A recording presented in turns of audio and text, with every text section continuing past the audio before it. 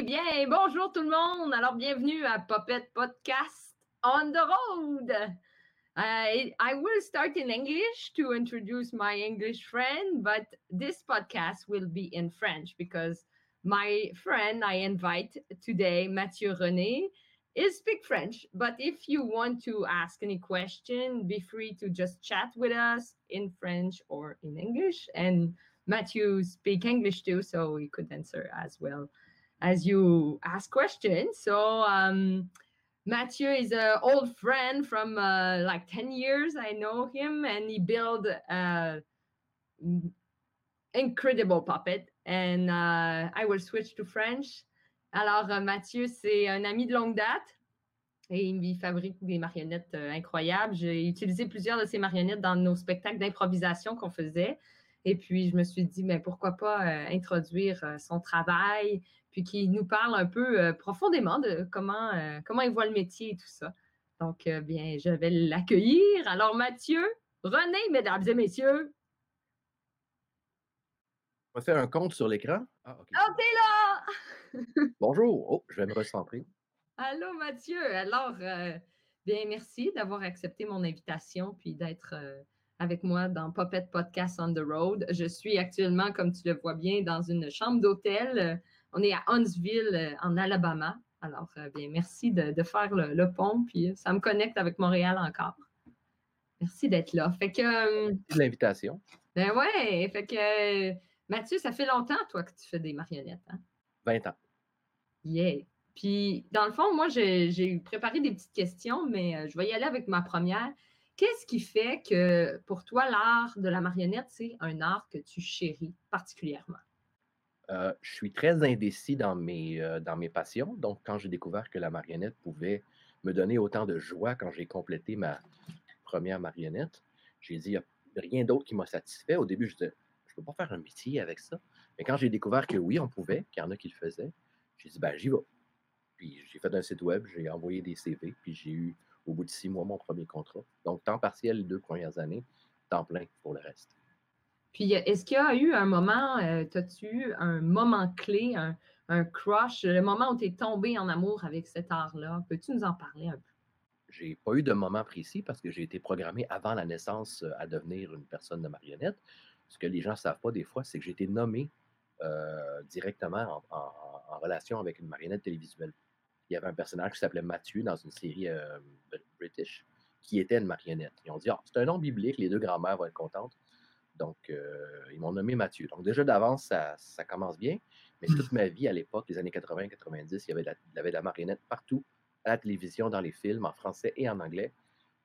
Ça m'a rentré dans le cerveau. Donc, quelques années plus tard, genre 20 ans plus tard, quand je suis vraiment tombé dedans, quand j'ai réalisé qu'on pouvait faire un métier avec ça, plutôt que juste l'apprécier, ben, je suis sauté dessus. C'est bon. Est-ce que tu pourrais, Mathieu, peut-être t'approcher de ton micro? Je ne sais pas, moi, je t'entends bien, mais je ne sais pas si tout le monde t'entend aussi bien que moi. C'est cool. Puis, dans le fond, selon toi, on parle de champ d'études.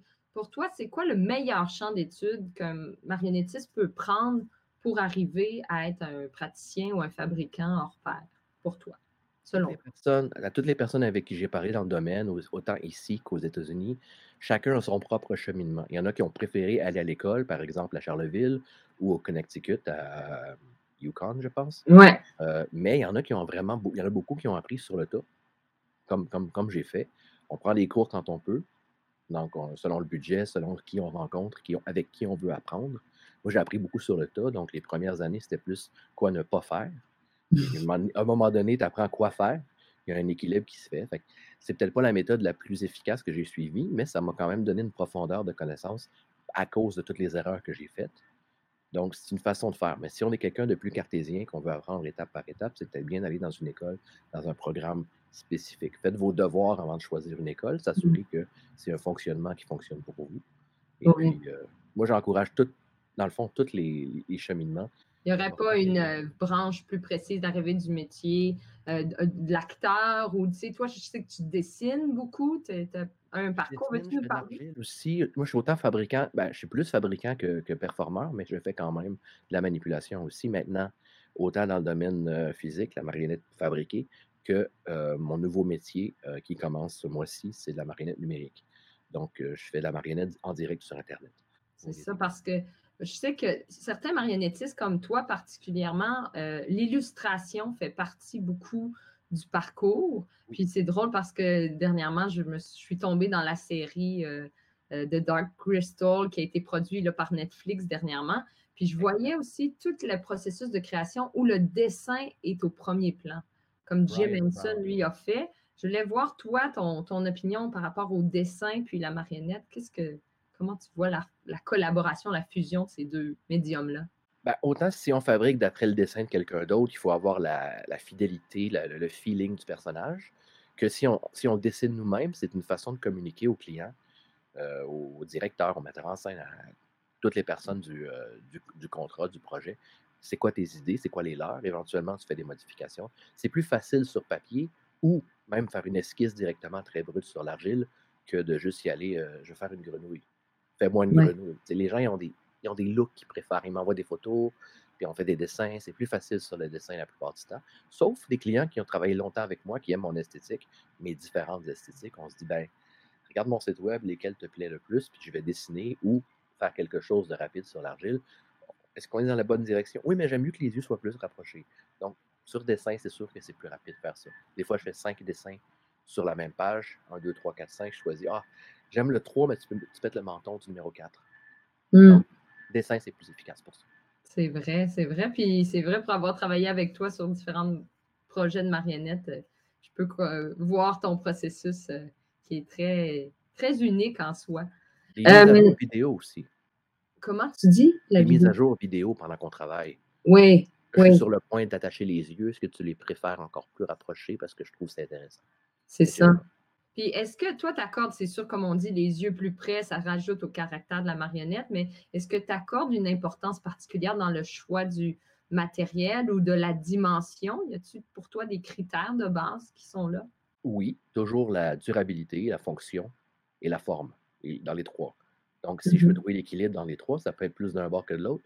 Mais il faut que ça soit durable, c'est sûr. Sinon, ça sert à quoi? Tu passes des heures, même parfois des semaines sur une marionnette.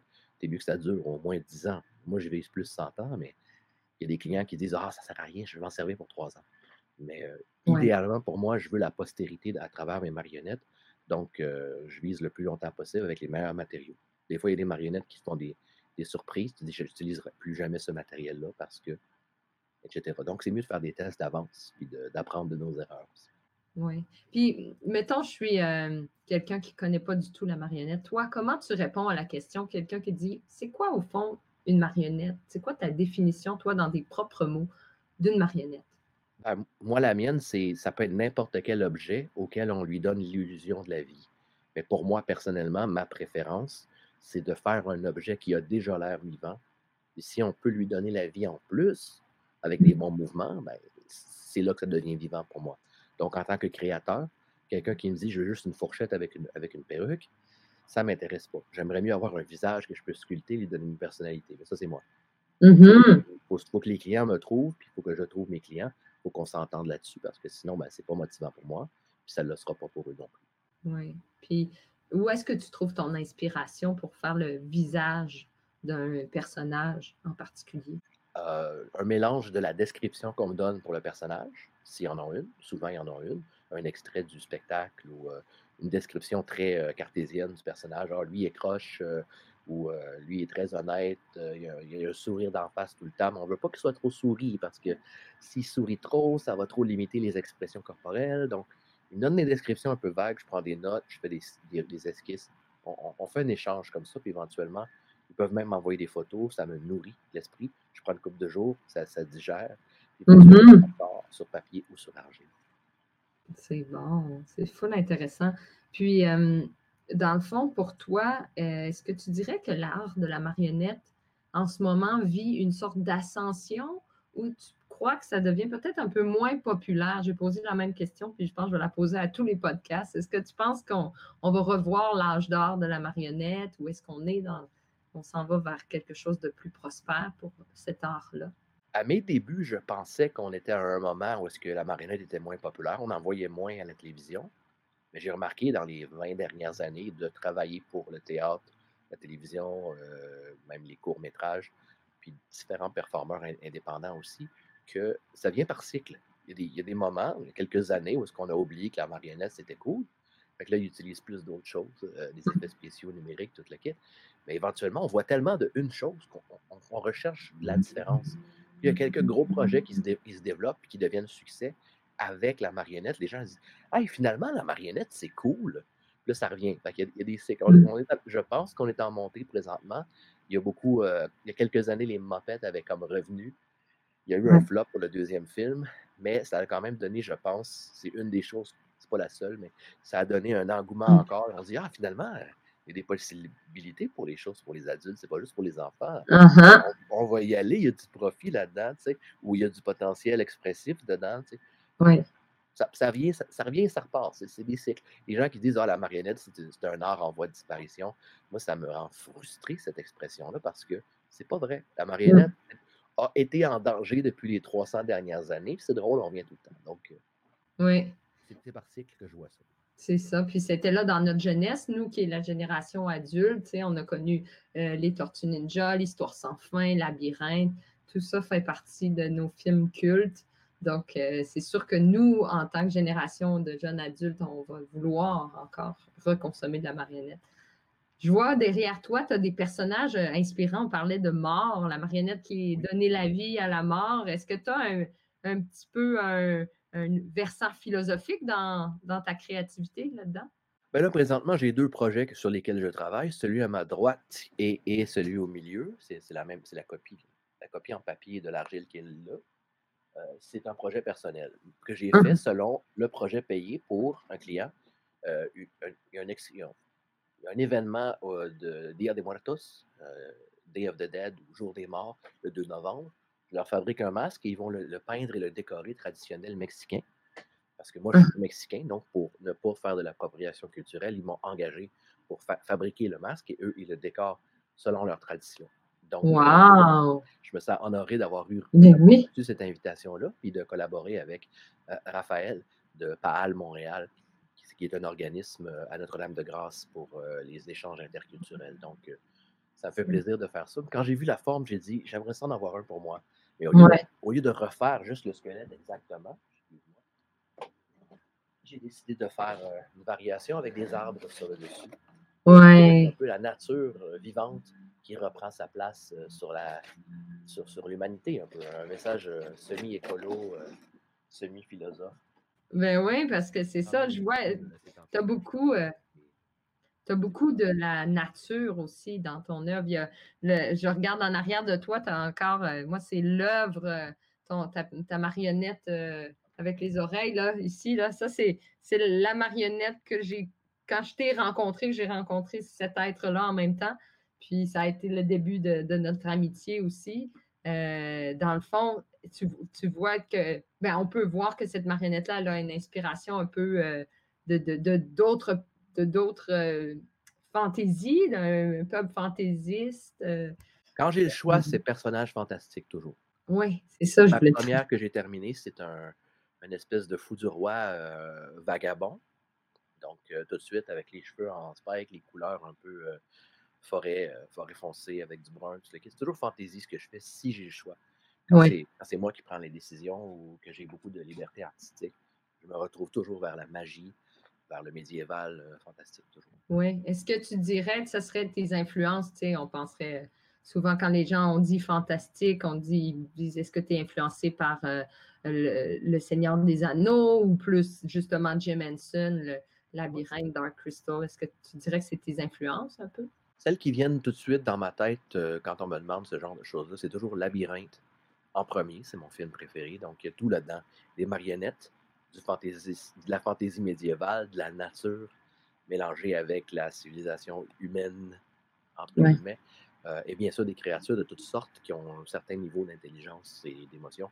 Donc, tout ça ensemble avec des roches et des arbres, en met dans tout. Donc, c'est sûr que c'est la première chose qui me vient. Le créateur Brian Froud qui a designé toutes ces choses-là, Labyrinthe, Dark Crystal, jusqu'à aujourd'hui, la nouvelle série, c'est encore lui le concepteur. Avec son fils, je pense. Hein, son fils, il est allé en personne pour fabriquer plus. Il a sûrement fait des concepts aussi, mais selon ce qu'on m'a dit, c'était lui qui était vraiment sur place le plus possible. Puis ses parents étaient plus en Angleterre. Mais c'est sûr que Brian, le père, Brian Froud, a fait la conception selon ce que j'ai lu à date. Oui, oui. Puis il y a un super documentaire pour les curieux. Allez voir sur Netflix. Le documentaire de la création de l'œuvre, c'est superbe. Puis ça nous renseigne plus sur c'est quoi l'art de la marionnette, puis jusqu'où ça va dans les mécanismes. Bien, j'ai une autre dernière question, je dirais. C'est quoi, toi, Mathieu, ton grand but en tant que marionnettiste? Qu'est-ce que tu aspires? Est-ce que c'est de vivre de ton art? Est-ce que c'est de fabriquer la marionnette la plus belle pour selon les demandes de ton client? Est-ce que tu as un but personnel que tu dis, moi, si je chemine vers ça? Tout ça. Oui. Tout ça dès le départ. On aimerait tous, je pense, gagner notre vie avec notre passion. Et par-dessus ça, une fois qu'on a atteint ça, ce qui n'est pas le cas encore, malheureusement, on rush un peu des fois côté financier, mais on continue parce qu'on aime ça. Après avoir atteint ce but-là, ça serait le fun d'avoir éventuellement la liberté artistique totale, c'est-à-dire ne plus avoir à aider les autres à créer leur rêve marionnettique et être capable finalement de compléter les miens, parce que j'ai plein de projets. J'ai un spectacle en cours de fabrication dans ma tête. J'en ai même commencé des morceaux, mais je ne peux pas, même pas 1 mois, 2 mois, créer le spectacle pour vrai, parce qu'il faut toujours qu'on paye le loyer, etc. Donc, éventuellement, la liberté artistique, un peu comme Jim Henson à une certaine époque, c'était la seule façon de le convaincre de licencier ses créations pour des produits commerciaux. La personne qui devait avoir ce deal-là lui a convaincu en lui disant « Tu vas avoir la liberté artistique, avec l'argent, ça va te rapporter. » C'est ça, puis là, il a pu créer des œuvres. C'est ça. Ça lui a permis de créer des projets, d'en partir. Il y en a beaucoup qui ont été partis, d'autres qui n'ont pas été partis encore, mais il a réussi à régler des choses grâce à ça. Donc, c'est un très bon argument pour nous. J'ai un chat qui essaie de... C'est vrai, lui, il est vivant, contrairement aux marionnettes derrière toi, il peut demander de l'attention. Ça, c'est l'autre marionnette. C'est pas une marionnette. On a un caméo félin dans notre... Oui, il est venu dans le podcast. Voilà. Oui, bien Mathieu, pour conclure, est-ce que tu aurais un personnage, un ami, bien ça pourrait être conclure avec ton félin, mais une petite marionnette ou une grande que tu aimerais nous partager? C'est pas très confortable si je l'utilisais comme marionnette. Donc, je vais lui demander de revenir tantôt. Je peux vous montrer quelque chose. J'en ai un qui est plus facile à manipuler avec la position marionnette, caméra présentement. Donc, pendant quelques années, j'avais un spectacle sur Internet en direct à chaque semaine avec un collègue de Vancouver. Et ça s'appelait The Zlorg and Bob Show. Hello! Hello! English. Yeah, we can switch in English. I'm fully blédinde. Je parle québécois aussi, je pense. Oui, j'ai jamais essayé, mais ça a l'air que ça fonctionne. Puis là, vous, mon cher monsieur, comment vous étiez une vedette là, de podcast ou du moins de vidéos en ligne, là, à ce que je comprends, c'est ça? Blog TV, indeed. OK. Puis, il y a eu beaucoup de gens qui ont écouté vos émissions. Combien? À peu près une trentaine à chaque épisode. C'était pas énorme, mais ça durait. On avait nos fans finis, là. C'est ça. Puis lui, ce personnage-là, est-ce qu'il y avait une vie sociale? Peux-tu nous le dire, lui, monsieur? J'avais l'envie sociale de conquérir le monde et tout d'un coup, je me suis rendu compte que c'était beaucoup de travail de l'entretenir. Alors, j'ai conquis le monde et je l'ai redonné, quoi, parce que c'est trop de travail. Oui, c'est ça, c'est trop de travail. Social, ça. C'est ça. Ben, merci beaucoup, Mathieu, pour ce moment de télé, podcast qui va qui va s'en aller en ligne en version audio bientôt. Donc, merci d'avoir été là. Est-ce que tu as un mot de la fin que tu voudrais dire aux gens qui sont fans de marionnettes ou fans en devenir? Ça peut être avec monsieur en question. Redis-moi le nom de ta marionnette encore. Je ne l'ai pas dit, en fait. Mon nom, c'est Zlorg. Zlorg, ah oui, Zlorg. Alors, Zlorg, as-tu un mot pour notre audience qui nous écoute, nos auditeurs? Persévérance. Oui. C'est tout? Il fallait dire un mot. Non, mais persévérance à travers... Essayez, continuer jusqu'à ce que vous ayez atteint un certain but. Faut pas lâcher avant, sinon vous n'aurez pas la motivation d'essayer encore et de répéter le cycle jusqu'à temps que vous ayez conquis le monde ou votre projet. Un projet, oui, le monde ou un projet. Ouais. Mais merci beaucoup, Mathieu. Fait que, on se redonne des nouvelles. Je vais venir te voir, c'est sûr, quand je vais être à Montréal. On parlera projet. D'accord. Merci beaucoup pour ton invitation. C'est bon. Bye. Merci. Bye bye. Bye.